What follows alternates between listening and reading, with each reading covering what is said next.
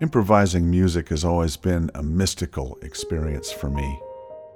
It's one of those things that you just can't measure. It makes very little sense to a logical way of thinking, because when it's at its best, it jumps outside of logic or explanation. It goes exponential. It transcends. The mechanics of how music improvisation happens is literally the most interesting subject I can think of. So I'm going to try to describe it and see where it goes. I'm going to try to take you on a journey so you can see how a jazz improviser thinks from the inside, and then consider how some of those ideas might apply to your own life. I have no idea how this will turn out.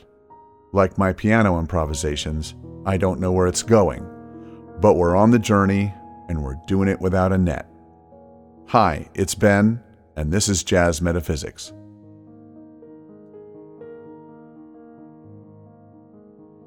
I'm convinced that the quality of our day-to-day living is related to our perception of time and how we focus on this constantly shifting moment we live within.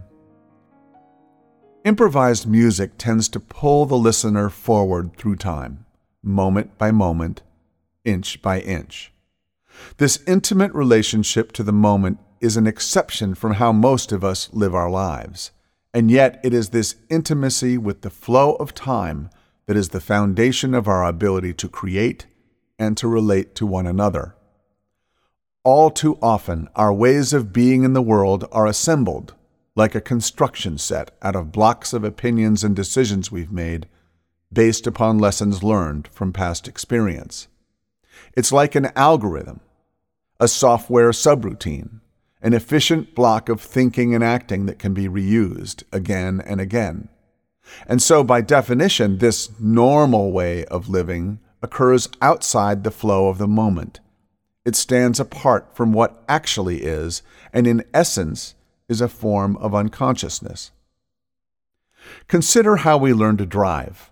What we accomplish through training and focus becomes encoded into a useful, yet automatic skill. A skill so automatic, in fact, that we are no longer even aware that we are driving when we are driving. It's kind of an amazing accomplishment, but in practice, it's an assemblage of practiced routines and shortcuts, and a cyclical view of time. And the patterns we apply from these shortcuts in driving and in life are not always appropriate to the conditions we meet. It may help us live a 21st century life, but the trade-off is that we rarely live on the very cusp of the moment where magic, creativity, and relationship happens. As a culture, we have cut ourselves off from a practical access to the extraordinary. We have stepped into a side-along reality with a fictional sense of time. We are not actually being here now. At best, we live a safe, predictable life, free of anything that might disturb our day-to-day existence. At worst, we are living an imaginary and repetitive hell built from terrible choices we made out of fear. Contrast that to the peak experiences of life. Sinking that basketball from the opposite side of the court, having a child, falling in love, playing a great solo, or suddenly getting a life-changing inspiration. Having access to true time, that magical moment-to-moment awareness, is key to living a fulfilled life. Without it, there can be no true intimacy. Yes, it is a balance. We can't function in the world without some subroutines running in the background, but we need to be aware of when we are doing just that. We need to be conscious of where the algorithm ends and our authentic self begins. Humans are pattern machines. We look for and find patterns, even when they don't exist. Confirmation bias is a huge impediment for seekers of truth. We see what we expect to see. And now technology has pushed us further into this trap.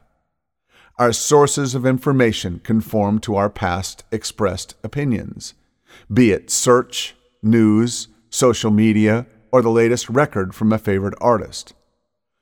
But humans also have freedom to break out of that pattern. They recognize flow. They feel it. They know it when they see it or when they hear it. Music has the capacity to organically generate a field that is attuned to the present moment. For decades, I have been researching the kinds of music that lend themselves to generating that kind of space. As an agape practitioner, I have also been exploring how consciousness can be expanded from a prayerful awareness. Jazz Metaphysics is where these two streams meet. Our technology and culture have become so structured around speed and convenience that we have disconnected from an innate power all of us share. It has resulted in a high-tech, low-touch society that is profoundly lonely for far too many of us. Living full-time in an imaginary, technology-driven paradigm is not advised or necessary, and Jazz Metaphysics' purpose is to offer a path that restores our inherent facility for living in true time, where nonlinear magic actually happens. It's an opportunity to have an expanded relationship to our complete selves, giving us the freedom to stop, to think, to feel, and to better relate to one another. The key is time. We need to look at it differently. As an improvising musician for most of my life, I have some ideas. I want to share them with you and see where it takes us.